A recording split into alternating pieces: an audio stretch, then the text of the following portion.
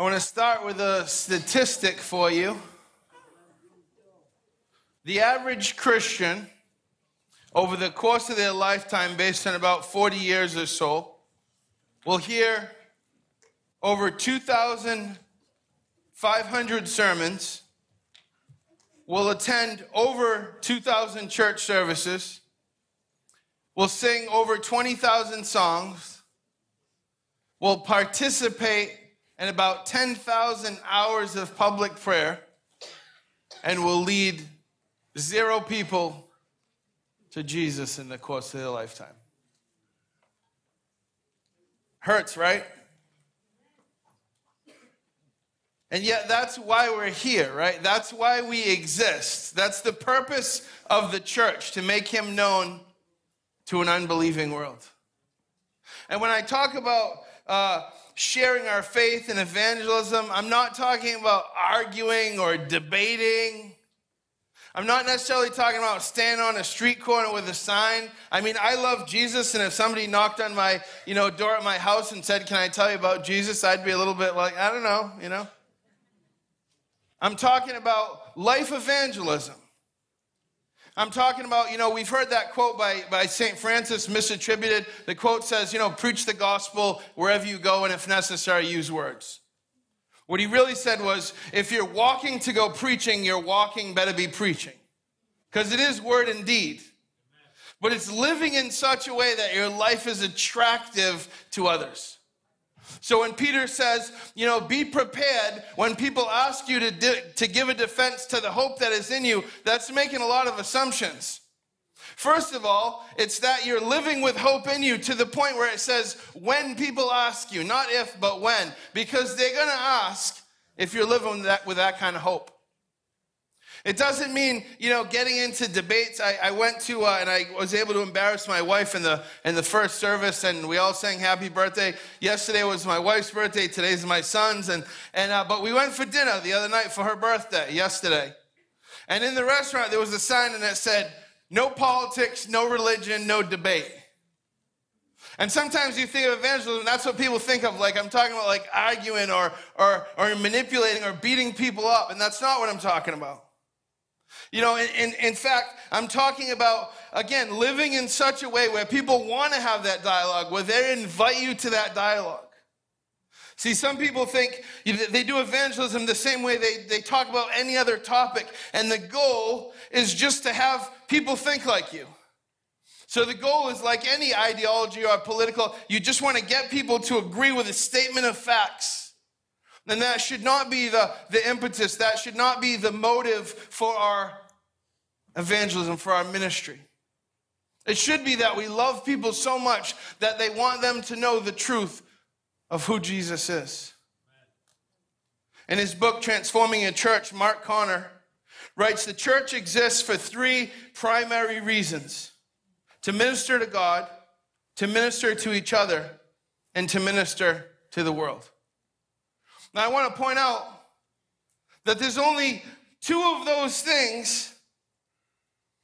There's only 2 of those things that cannot be done.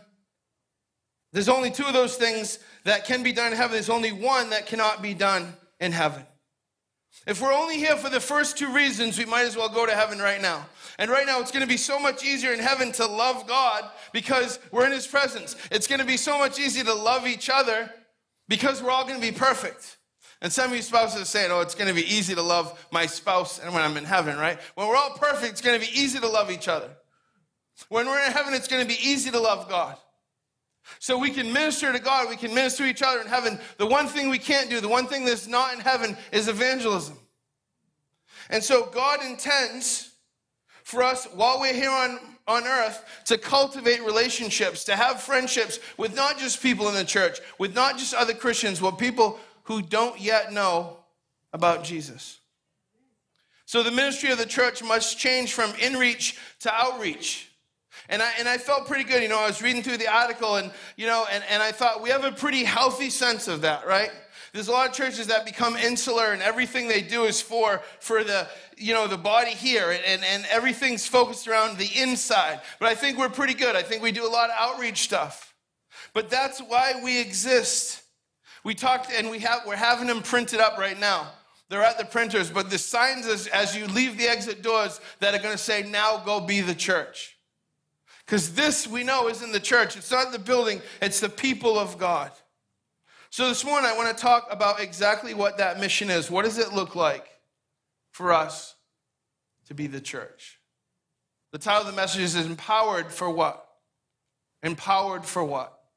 And so that's what we're going to talk about. Take a moment and greet somebody near you, and then we're going to pray for the sermon.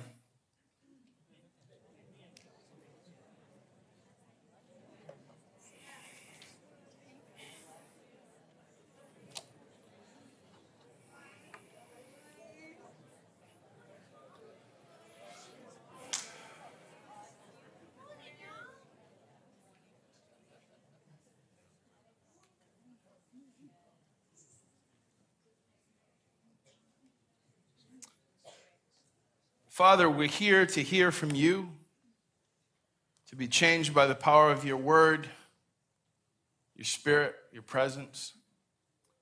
And so, Lord, have your way. Give us eyes to see and ears to hear. Open our hearts, speak to our spirits. Lord, may your word challenge us and convict us. May it change us so that we leave here different, more like your Son, and more living on mission as you've called us to. In Christ's name I pray. Amen. So this morning, it's Pentecost Sunday. We commemorate the descent of the Holy Spirit on the apostles and other disciples following the crucifixion, resurrection, and ascension of Jesus. We read about it in Acts chapter 2. It marks the beginning of the Christian church's mission to the world. You could sort of say in one sense, it's day one of the church. And we see immediately the power of God. We read about Jesus preparing his disciples in John 16. It says this, however, I'm telling you the truth. It is good for you that I'm going away. If I don't go away, the helper won't come to you. But if I go, I will send him to you. He will come to convict the world of sin, to show the world what has God's approval, and to convince the world that God judges it. He will convict the world of sin because people don't believe in me. He will show the world what has God's approval because I'm going to the Father and you won't see me anymore. He will convince the world that God judges it because the ruler of this world has been judged. I want to point out something very important there, and then we're going to revisit it several times. That the Holy Spirit has already come and begun to convince and convict the world. And that should give us some confidence, because what that means is when we think of evangelism, we think of what we're able to do, or more importantly, what we're not able to do. Well, I'm not really good at that. I don't know the Bible. We make all these excuses why we're not the one to minister to the people that God has called and placed around us. But what we should realize is that the groundwork, the foundation for that evangelism, Jesus is saying, look, the Holy Spirit's already come. He's already begun to convict and convince in everybody's lives. Think of in your life and my life, most of the time, and God can do anything and does, but most of the time people don't just stand up one day, wake up and say, I want to give my life to Jesus today. It can happen. Maybe it's happened. But most of the time, it's a series of events. It's a series of people. It's a series of seeds planted that God's causing the growth. God's opening our hearts. And so if we're talking about evangelism, I think the first point we need to make is that the Spirit is working, preparing. And then, of course, Jesus tells us what we are to do as a result of this empowerment. Because we get empowered, the Spirit comes and maybe, he helps us in our sin, in our life of sin, help us to find freedom, helps us to, develop our gifts and abilities, which again, if you're a Christian, your gifts, your abilities, and we all have them, are not for you, right? They're to bring God glory and to serve his people. That's what our gifts are for. And we all have them. Again, everybody here, you have a gift, you have an ability, but that's not for you. It's not to say, look at me. It's to say, look at him. Amen. And it's to serve the church. So we have this empowerment, and the empowerment will challenge us. It'll convict us. It'll encourage us. All that is true. But there's one main reason for it. And I think sometimes we forget that. And Jesus tells us in Acts 1:8 what we are to do. But you will receive power when the Holy Spirit has come upon you. So we're empowered.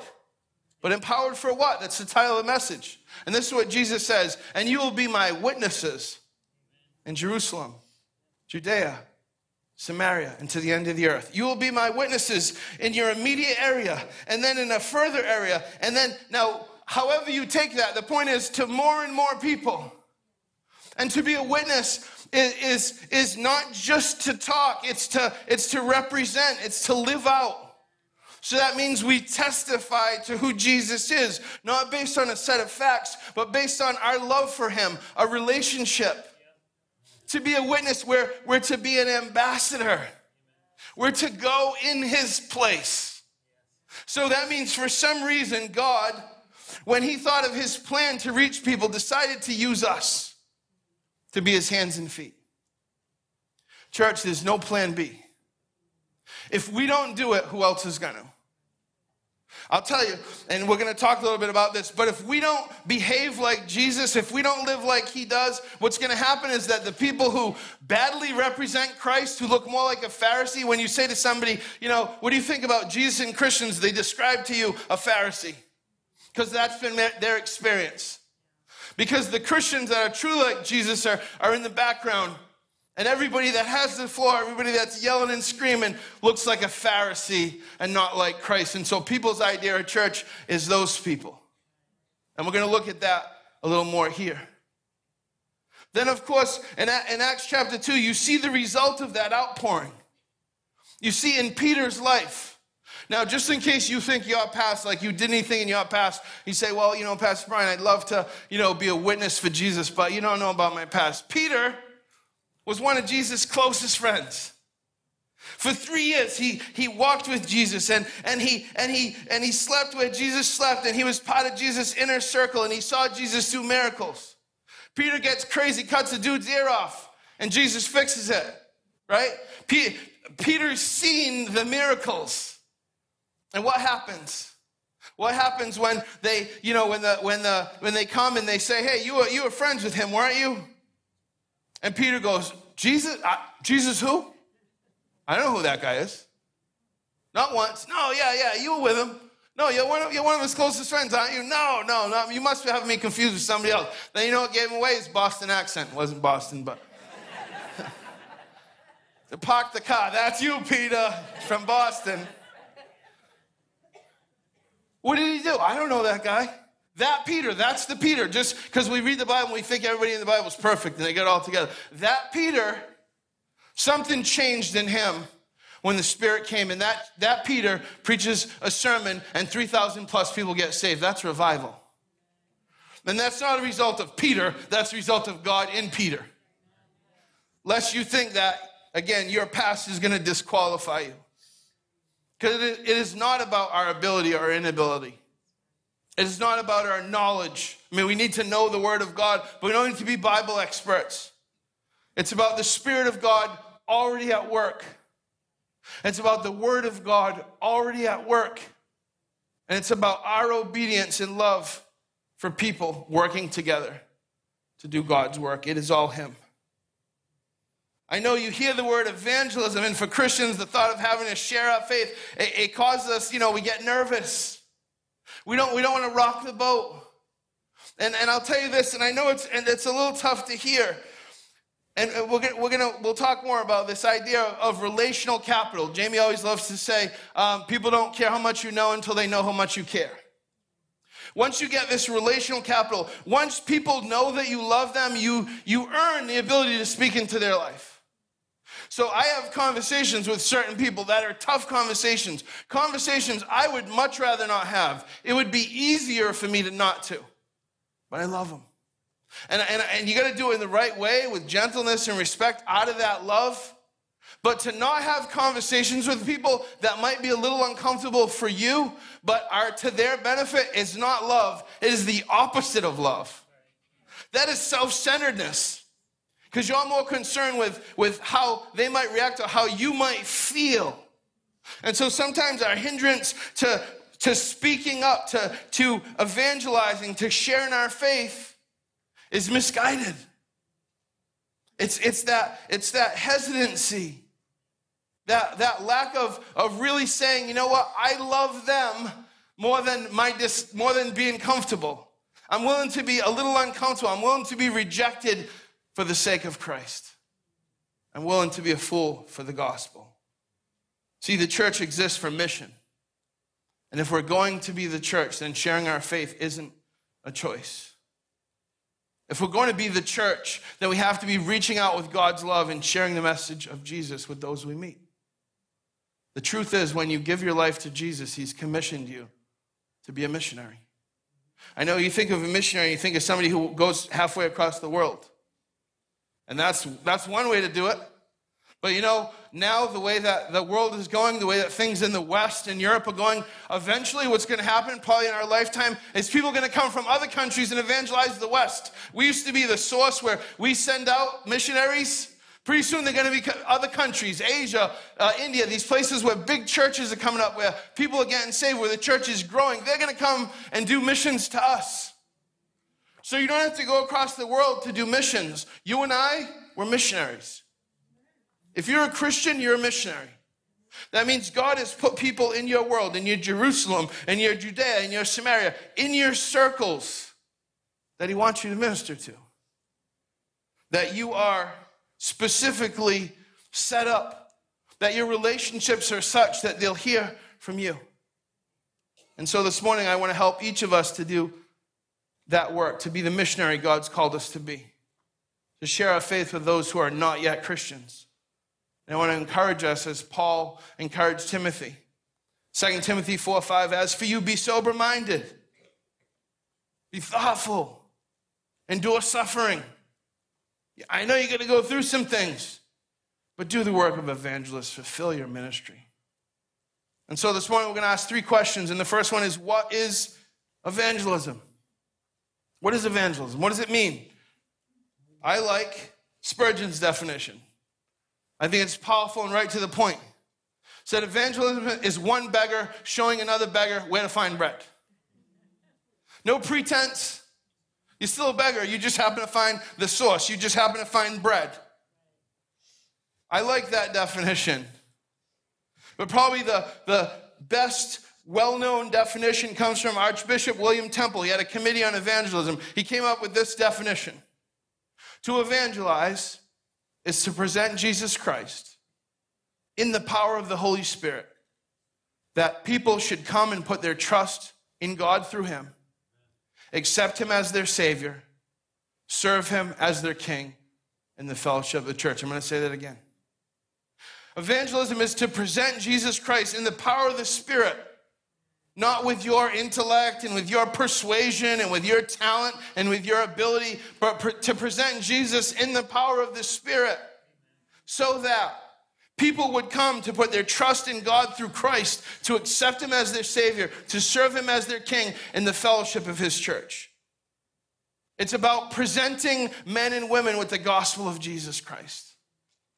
It's about those who know about the truth of the gospel, about the love, the mercy, the grace, the patience, the patience, the patience, and the faithfulness of God in our lives. Share your story. We all have one. Share your story. Speak life. You know that most people, probably 9 out of 10 people, will let you pray for them if you say, hey, can I pray for you? People that don't have any religious affiliation, you know, that'll say they don't believe in God. If you come to them and they know that you come from a place of caring and you say, can I pray for you? 9 out of 10 of them will say yes. Sometimes they'll say, yes, please do.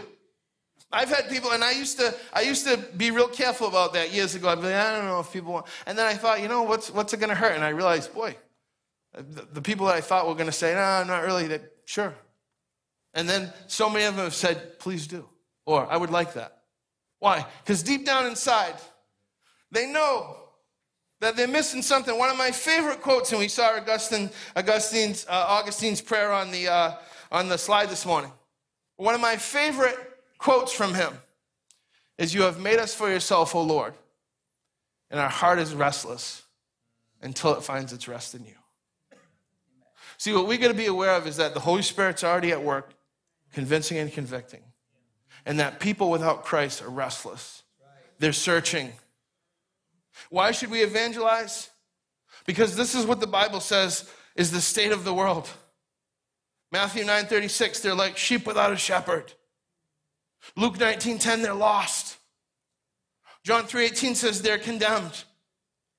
2 Corinthians 4:4, Paul writes, they're blinded in their minds. For the God of this age, the devil, has blinded their minds so the glorious light of the gospel of Christ can't shine into their darkness. Ephesians 2 says they're dead in their sin. Ephesians 2:12 says they're without hope. We need to evangelize because of the awful state of mankind. Because the only hope that exists is the hope found in Jesus Christ. And I hesitate to use us and them language because the problem is if we're not too careful, we start to make all these distinctions as though we've arrived. We forget that we're beggars too. And we got to remember, Colossians 1, once you were alienated from God and were enemies in your minds because of your evil behavior, but now he has reconciled you by Christ's physical body through death to present you holy in his sight. And then Paul also says that not only have we been reconciled, which to be reconciled is to be made right with. There was a problem and the problem's solved now. You're reconciled. Paul says we've been reconciled, and you know what? We've also been given the ministry of reconciliation. That means that we're not just reconciled and that's it. We're not just, minister to God and minister to each other. No, we're sent out to minister to a world who both hates him and needs him. Ephesians 2:12, remember at that time, you were separate from Christ, excluded from the citizenship in Israel. You were foreigners to the covenant of the promise. You were without hope and without God in the world. So we must remember how far we were from God at one time and be grateful for what he's done and what he continues to do in us and wants to do through us. So then the question we've talked about, okay, what evangelism is. And we've talked about, why we should evangelize. Now, how should we evangelize? Because, and again, God can use anything, and I know people stood on street corners. There's all kind of ways. I'm not here to, bash anybody. That's not my point here. But most effective evangelism takes place within the context of relationship. In other words, most of us came to faith because of a series of relationships, of a series of conversations, of seeds that were planted, of conversations we found ourselves in, and eventually we came to faith. God can and will use anything, but I think to answer the question about how best to evangelize, I think we look at Philip in Acts chapter 8. Because when Philip introduces the Ethiopian eunuch to Jesus, he does it God's way. Now, the first thing I want to point out is Philip wasn't an apostle like Peter, James, and John. Peter was not a missionary like Paul. He wasn't a pastor like Timothy. So Philip could have been like, you know what, that evangelism stuff, I'm going to leave that to you guys. You guys are so much better at that than me. You're professionals. Philip was a deacon. Deacon was a servant of the church. We have a great deacon team here, and I love the deacons. You know what they do? Whatever they need to. Amen. That's what they do. They focus on the community groups. The deacons just to serve. Just to serve because they love God. That's the kind of guy Philip was. He was ordinary. I've had people tell me before, come up to you after this, the thing I like about you, Pastor Brian, is you are ordinary. Like, well, thank you. Yeah, there's nothing special about you at all. I think I get what you're trying to say. Okay, thank you. Philip was like that.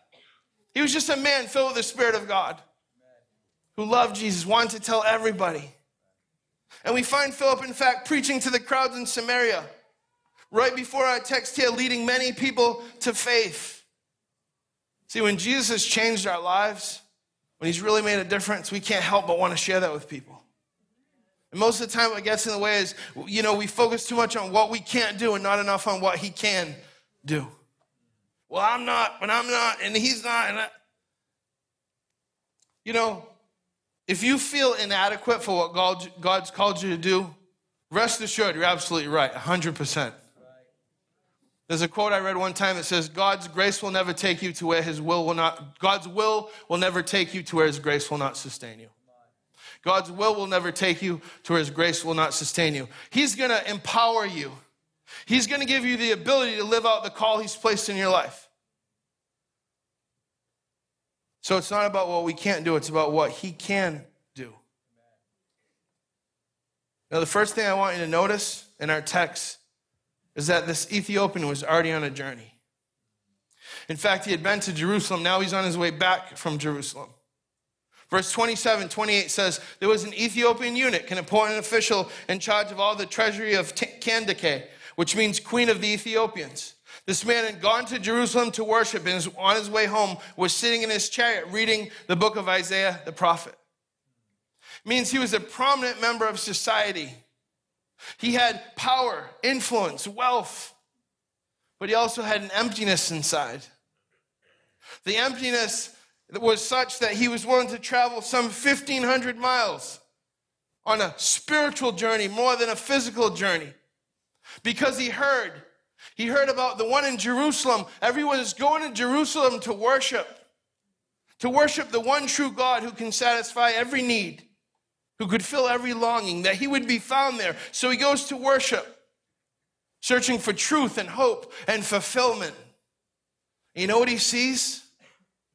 Sadly, what he sees with so many people that I talk to, and they've had a bad experience with the church. And this eunuch, he had a bad experience with the church. And you know what he sees? Materialism and intolerance and hypocrisy. He sees the Pharisees. He sees empty religion. And he's on his way home disillusioned, no closer to salvation than when he started off on his journey. I've talked to so many people who've been wounded by church experiences where their idea of a Christian is a Pharisee, because that's what they've encountered. Dead religion, legalism, hypocrisy. And so this man is on his way back. Can you imagine the discouragement? I know some of you that, again, you know, I've heard testimony after testimony of this is not what I thought church was like. This is great. My experience was X, Y, and Z. It's a community. We are imperfect. We are messy, but we're beautiful in Christ. Amen. And that's what we're invited to be a part of. I constantly run into people inside and outside of the church who've been wounded by works-based religion, or self-centered, empty, vague spirituality with no power because there's no Christ. But my main point is this. He was already on a spiritual journey. This eunuch was on a spiritual journey. There was something inside him. So now we got to remember that the Spirit of God has already begun to convince and convict, and that people are restless without Christ, and that everybody's on a journey. So whenever you're hesitant to evangelize, to share your faith, consider those ground facts, right? Consider that foundation that God's already begun working. Every one of us here today is on a spiritual journey. It's a process. And like the Apostle Paul said, I planted the seed, Apollos watered it, but God made it grow. We're just called to do our part, to plant those seeds. To cultivate those relationships, to be genuine, to be honest, to love on people. The next point I want to make is, it says in verse 26, Philip was sensitive to God's leading. Now an angel of the Lord said to Philip. Now we don't know if that was like a harp and wings. We don't know what kind of angel it was. Sometimes the Bible, angel's a person.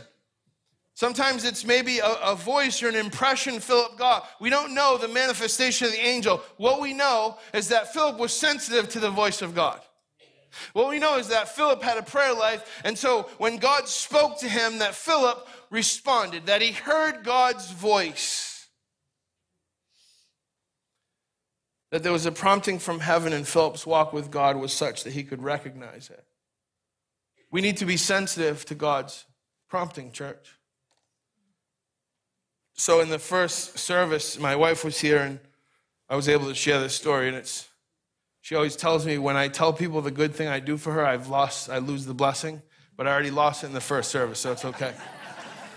So yesterday was her birthday, and she asked me if I would go to the grocery store. Now, let me just tell you, there is nothing on the planet I hate more than going to the grocery store. It takes me hours. I walk around in circles. I pass the same thing 50 times. I have no idea where anything is. I don't like crowds. The whole thing's a disaster. It's a nightmare. I can't stand it. And it was her birthday, and she said, would you go to the grocery store for me? And I felt like checkmate right away. I didn't want to go, but I went to the grocery store. And I walked in the door, and literally the second I walked through the door, I see a friend of mine I haven't seen in 10 plus years. And I said, hey, man, how you doing? And you expect him to go, good. And you keep walking, and he looked me in the eye, and he paused. And I could tell he was thinking whether he should say. And he looked at me, and he said, not good.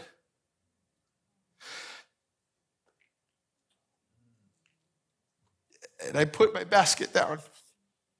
I said, what's up, man? Talk to me. And you could see the tears welling up in his eyes. He's just, I'm not doing good. And we exchanged phone numbers. We talked for about 15 minutes. Opened himself up, And he said, man, this is probably why I came here today. In the back of my mind, I'm like, I know this is why I came here today. So my wife's going to be like, go to the grocery store with me because there's probably some ministry you got to do.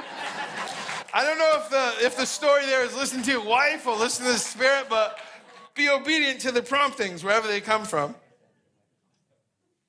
See, if you aren't receiving a prompting, I can tell you it's not because God's not prompting you. It's because you know what happens?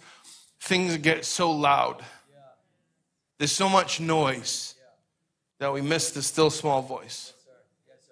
We're so focused, and Jamie can tell you, I am a task list, agenda-driven. I got spreadsheets, linked to spreadsheets. I want to get stuff done. I get it.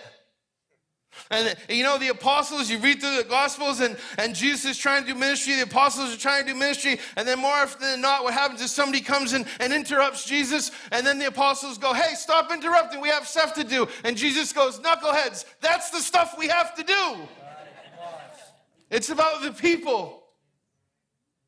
But we get so caught up in our own stuff that we miss opportunities. Look around you. Look in your own household. Look in your job. Look in this church. And you tell me there's not a voice telling you somebody you can minister to. Who has God put in front of you? Friend, family member, work colleague? We need to pray the Lord opens our eyes and makes us sensitive to those promptings. And then the thing is, we need to be obedient, right? Verse 26, the angel said to Philip, go south to the road that goes down from Jerusalem to Gaza. And so he started out. Now, here's the thing. Philip was doing fruitful ministry. Philip could have said, yeah, but you don't understand. I mean, I got a good thing going here. Like, I'm already telling people about Jesus. They're already responding. Like, I don't need to send somebody else. I'm doing good stuff. Because there's always excuses to stay where you are. And Philip could have said, things are good. Why would I leave the marketplace? Why would I leave the place where all these people are and go to some desolate crossroads? But he went. Because the prompting was from God and he was obedient. God spoke to him. A lot of times when God speaks to us, we don't want to. I get it. I've told this story once before, but I was working at a job, 15 years ago. And as a kid, and I'm like, all in the, newer in my faith, whatever, probably 20 years ago, I guess. And so this guy's like the second day I work with him, and he's just sharing about how he's going to move and it's going to be a struggle and blah, blah. And the, Spirit says, tell me you have a truck. And I'm like, what are you talking about? Don't say that. Give him $100. Don't say anything about the truck. And as I'm trying to debate with the Holy Spirit, I go, I have a truck. And right away it came out and I thought, oh my, why did you say that? And then right away I'm thinking, well, he's not even going to know me. He's probably just going to say, no, that's okay. But he goes, do you? Would you help? And I'm like, I would love to help you move, lift heavy things. That sounds super fun. Sure. And then I show up. His whole family's there. And they're like, this is nice you guys old friends? I'm like, no, brand new friends, like brand new friends. They're like, you must be a nice guy. I'm trying to be a nice guy. Don't ask me to move. I'll tell you no. I'm just telling you right now. That was 20-something years ago. I didn't want to obey. I ended up having a good relationship with that guy my wife and I went to the house with him and his wife. But here's the thing. The angel said to Philip, go, and Philip went. Jesus said to the disciples, go and I'm sending you. He tells us, go, preach the gospel, share your faith. That word go makes a difference whether a church is alive or dead. That one word, go. Do we go or do we stay? Because it's comfortable to stay. We know what's happening when we stay. It's scary to go. But make no mistake, that's what we're commanded to do. The early Methodists were nicknamed the go preachers because they didn't just sit in their churches waiting for people to show up. Now, I mean, imagine what it would look like if everybody invited one person to church next week. But here's what we need to think about. You're not just inviting somebody to come to an event or to a one gathering. You're inviting them to be part of a community of people who will love them and walk with them and nourish them and help them, right? That's what it means. You don't invite somebody to church like, hey, look, somebody came. If you have a church and 10,000 people show up, but nobody's following Jesus, then you don't have a church. You just have a big gathering. Right. I go to pastors' conferences and everybody's like, so how big is your church? It's always the question. Imagine if Jesus was at one of those conferences. My church, 12 guys. They're all knuckleheads, complete idiots, every single one of them. But you know what? They're going to change the world. Why? Because they're committed, because they're dedicated, because they're empowered by the Spirit. How big is your church? How big is the heart of the people in your church? How obedient are they?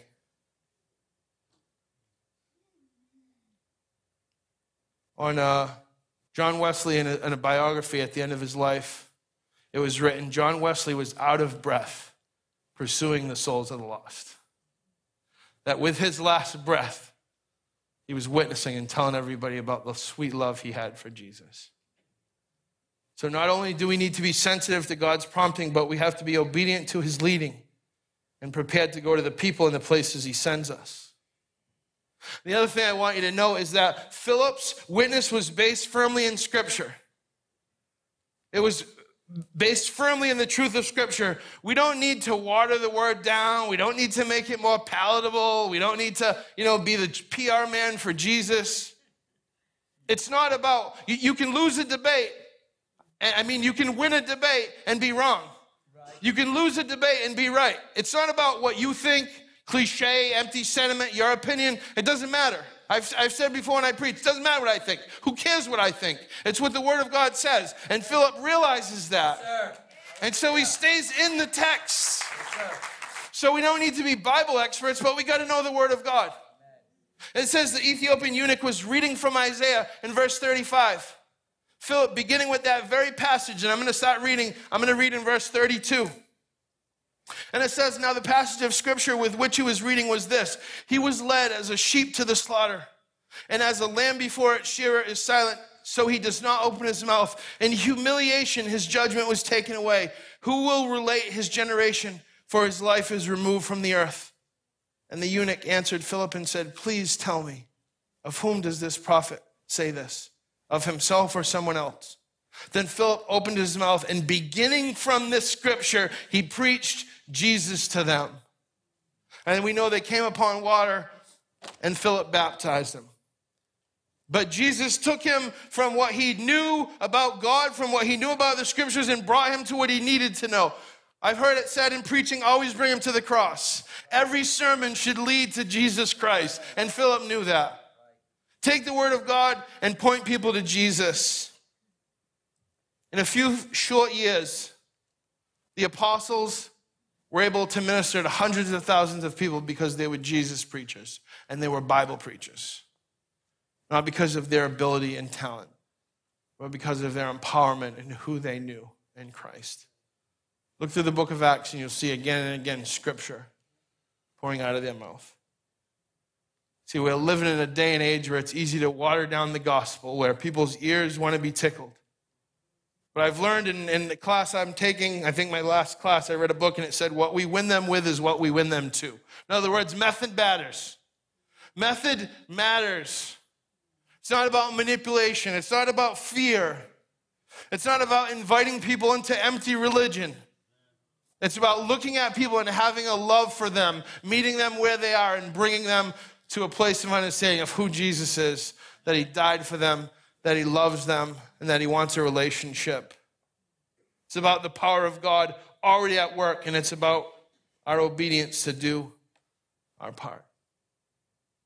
See, Hebrews 4 tells us the word of God is living and active, sharper than any double-edged sword. It penetrates even to the dividing soul and spirit, joints and marrow. It judges the thoughts and attitudes of the heart. Can you do that? Can I do that? So what happens when we water down Scripture? We blunt the sword. What good is a sword with no edge? Evangelism is the crying of God over the world. God loves people no matter who they are, where they are, what they've done, their background, and he calls us, his church. I'm going to ask the worship team to come up and the pastors as we transition to communion. God calls us to love people the way he loves them. Everybody you see is made in an image of God. Everybody you see is on a spiritual journey. Everybody you see is restless without Christ. Everybody you see has already begun to have that conviction and that convincing by the Spirit of God. So look for those who are on that journey. Look for ways you can relate to them. Be sensitive to God's prompting. Be obedient to God's leading. And keep your witnessing based on Bible truth, not what you think. Not your opinion, but God's word. Allow the power of God's word to do what it's meant to do. The fields are ripe unto harvest, but the workers are few. Let's shine our light, CFC, in the city of New Bedford. Let's be the light for Jesus. Let's continue to expand this community. As we transition to community, the Greek word koinonia, it means an intimate fellowship. It means a special community with God and his people. That's what we're inviting people into, not superficial, how you doing? Yeah, I'm good. But real, authentic, messy, how you doing? I'm a mess. Help me. Walk with me. Love me. Introduce me to the love of Christ. Amen.